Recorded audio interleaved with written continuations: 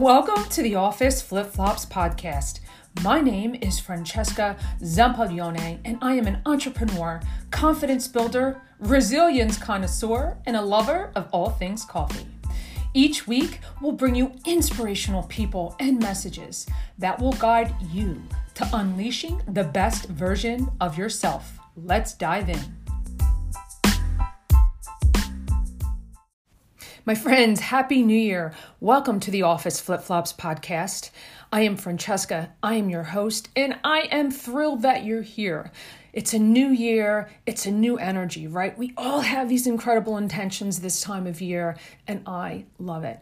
So, think of a time when perhaps you were told that you couldn't do a certain thing.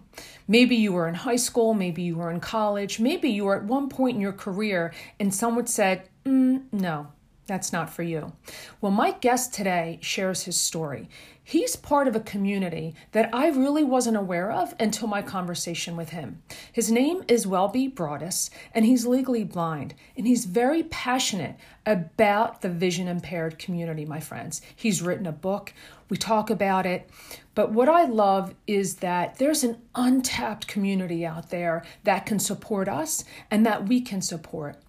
And Welby also shares with us a time in his life when he was in high school that he was told he couldn't do something, that he wasn't the right fit, right? I'm not going to give it away too much, but I want you to think about a time when that happened to you. Were you in high school, college, or at some point in your career when someone said to you, nah, that's not for you. You're not college material, or you're not right for this position or this job. And how did it make you feel, right? Were you driven by that, or did it bring you down? So I love to share stories of resilience, and Welby is a perfect example of that. So without further ado, my good and new friend, Welby Broaddus. Hello, my friends. I have a new friend with me here today to tail in with the new year. His name is Welby. Welby, will you please introduce yourself to the audience? Hi, how you guys doing? My name is Welby Broaddus, and I'm vision impaired. I'm an author. I'm a small business owner, and I also wrote a book called Leading Blind Without Vision: The Benefits of Hiring the Blind and Vision Impaired. I love that, Welby, because that is pretty much your mission in life. And I love that you have this book, Leading Blind Without Vision. What a cool title. And you have it on your LinkedIn profile, and I saw it there. It's a beautiful orange book, and it's full of resources. But let's lean into why you do what you do, right? You said you're legally blind, but you're giving back. Your life is of service. So let's share these beautiful things that you get to do in your life and helping others. So one thing, I'm a small business owner, so I assist individuals who got dreams of starting a business, help to get their business started. But where my really passion is for the blind and vision impaired community. This community, when it comes to employment, we're overlooked all the time. And what people don't realize that even when the economy is good or bad, our unemployment rate is around 70% all the time, which is crazy to me, but it is what it is. And so that's my passion. And what I experienced as well, trying to find a job, is why I decided to write this book. I love that. Thank you for sharing that, Welby. It's like, I just want to repeat that because you just said whether the economy is good or bad, the unemployment rate is still sky high at 70%. That is unbelievable. So I believe, and I want you to reiterate, like you might have some resources in your book for what people can do to, tap into this untapped market, if you will. Yeah. So my book is geared to HR professionals, business executives, and business owners. So in the back of the book, I created a section for those individuals, my target audience, to actually tap in, work with their local states or U.S. territories, services for the blind and vision impaired, or the Vocational Rehabilitation Center.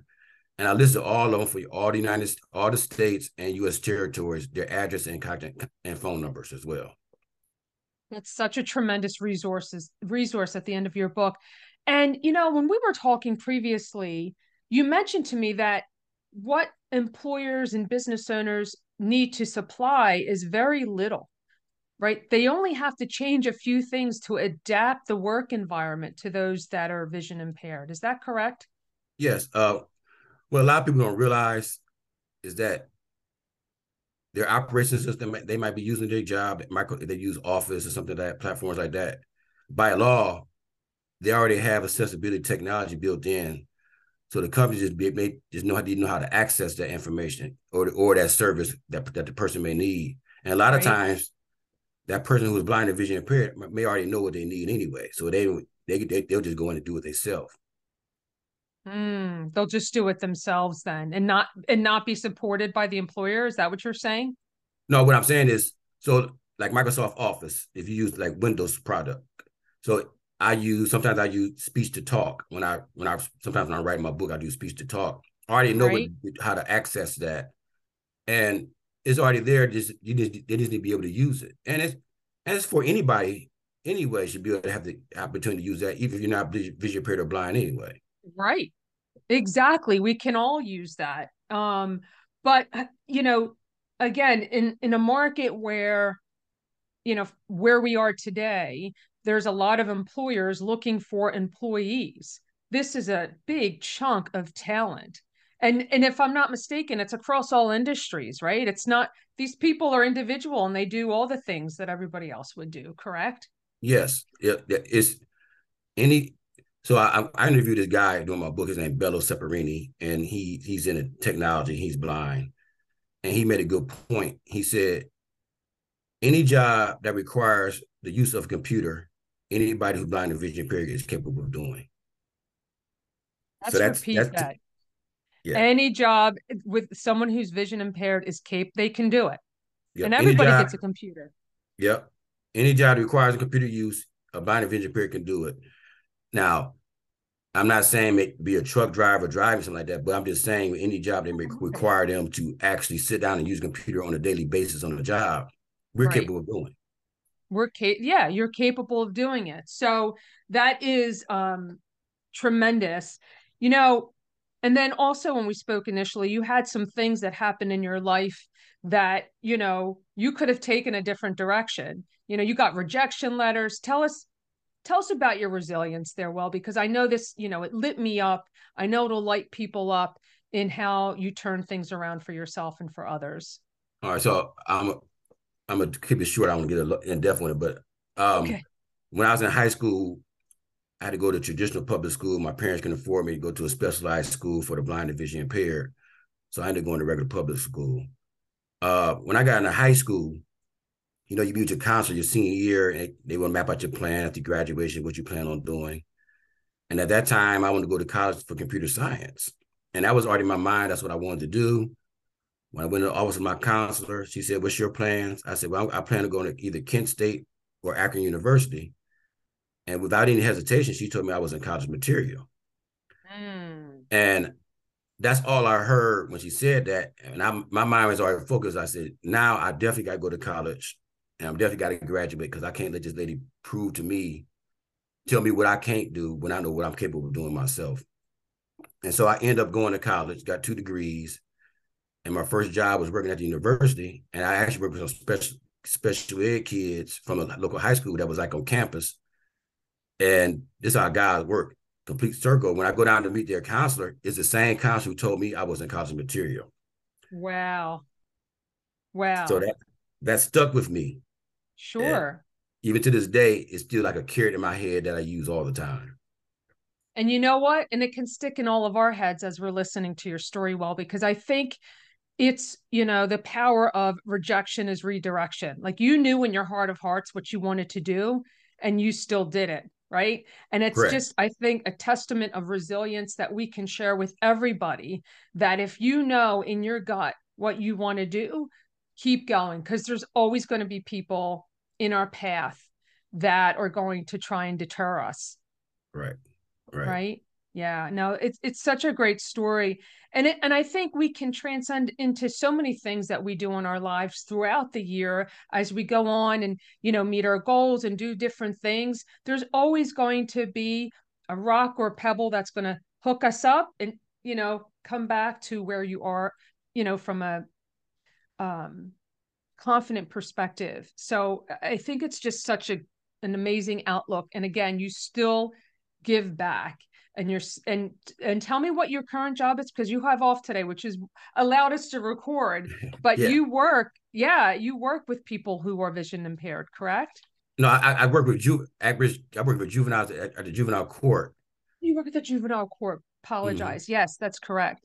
Yeah, and I So help at-risk youth get themselves back together. Basically, the different circumstance than I was, but they're still at-risk youth and need some of his guidance, and that's what I do as well. yep, Um, yep. It's so generous, Welby. So, you know, what can we share then with people who are listening today to take advantage of this untapped market? What would you want to encourage people to do? so if you're an HR professional, business owner, executive, I know one thing you can do. You can actually get my book and go to the back in the resource section and tap into your state's vocational rehabilitation service center or the blind or vision impaired service center through your state or U.S. territory. And then you partner with those organizations, and what they're doing, they give you pre-qualified, pre-trained people who are ready to work, and they'll even teach you, help you onboard them into your company, and also they'll make you sure that you're ADA guideline compliant as well. That's tremendous. So not only they'll make sure you're ADA compliant, but they're going to send qualified candidates your way. Like what an amazing partnership you could, and to help with the onboarding. Like that's brilliant. Right. Absolutely brilliant. They can help, make that a smooth transition for organizations and business owners, small and large, right? Like I said, the employees, it's an employee market, which means the employers are looking for employees. So what an incredible resource it is that you're suggesting for sure. Yeah. Yeah. And I think one thing, especially right now, there's a lot of people not trying to work, so a lot of companies still got help when the signs up. So this is a great time to tap into this market of people who are ready to work, just to give them a Right. chance. Yep. Just give them a chance. I love that. How to give people a chance. Just work with other organizations. I love that so much. So talk to me about what your favorite piece of clothing or accessory is and how it makes you feel. Yeah, you like that question. What a great smile. Yeah, I never had that question before, so I would have to say my favorite piece of clothing would be shoes, and I always You have to got have a an nice. A plus. Yeah. Tell me more about that. So I have to always have a nice pair of shoes because I don't drive. So a lot of times I'm walking maybe to a bus stop or I walk to where I need to go. So my feet always have to be comfortable. Right. And I buy a little more expensive shoes than I normally would buy, probably just on the average person, because I'm always looking for comfort. So I like buying the best comfort shoes I can buy. So I wear Good shoes. for And then you. also want them to look nice because if I'm walking all the time, the weather gets my shoes more damaged than probably the average person who maybe hop in and out of a car. So shoes are important. I'm with you 100,000% right there. So Yeah. important. Yep. Yep. Wearing the good ones. So Welby, if someone wanted to continue the conversation with you directly and learn more about you and all the great things you do for your community and just everybody by and large, where's the best place for them to find you? They can go to my website and fill out a contact form. And my website is broadestbizsoul.com. So that's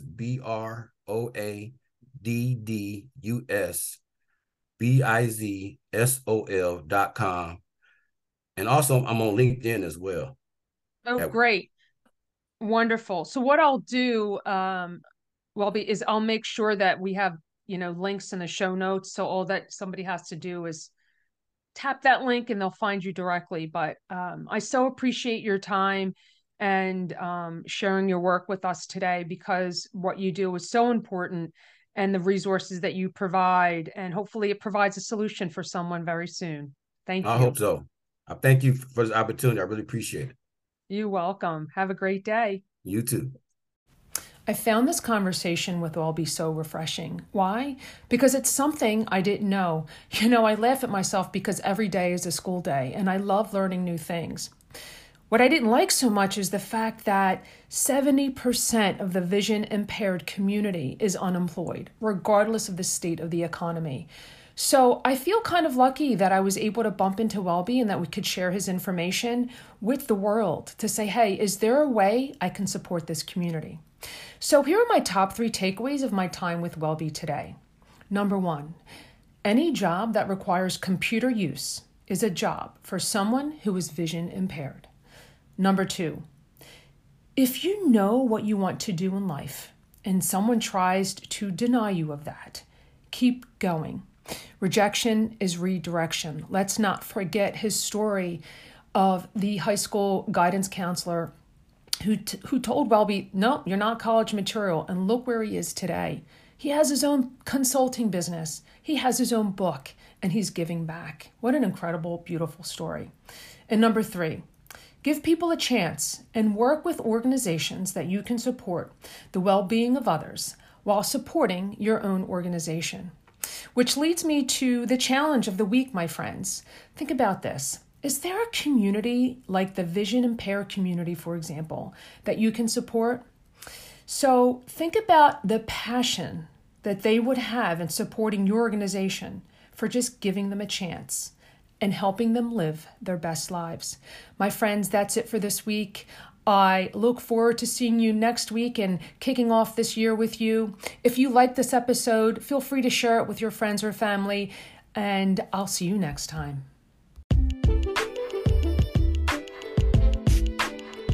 And that's our show. Thank you so much for spending time with me today. And if you enjoyed today's episode, please share it with a few friends right now to inspire other people and help them improve the quality of their lives. Again, if you enjoyed this, please subscribe and rate and review this show and share with me the part that you enjoyed the most about this episode. We love to read the reviews. We come out with a new episode every Thursday morning, and you don't want to miss it. Until next time, I want to remind you that you matter, you are not alone, and to stay inspired by what you heard today. Thank you.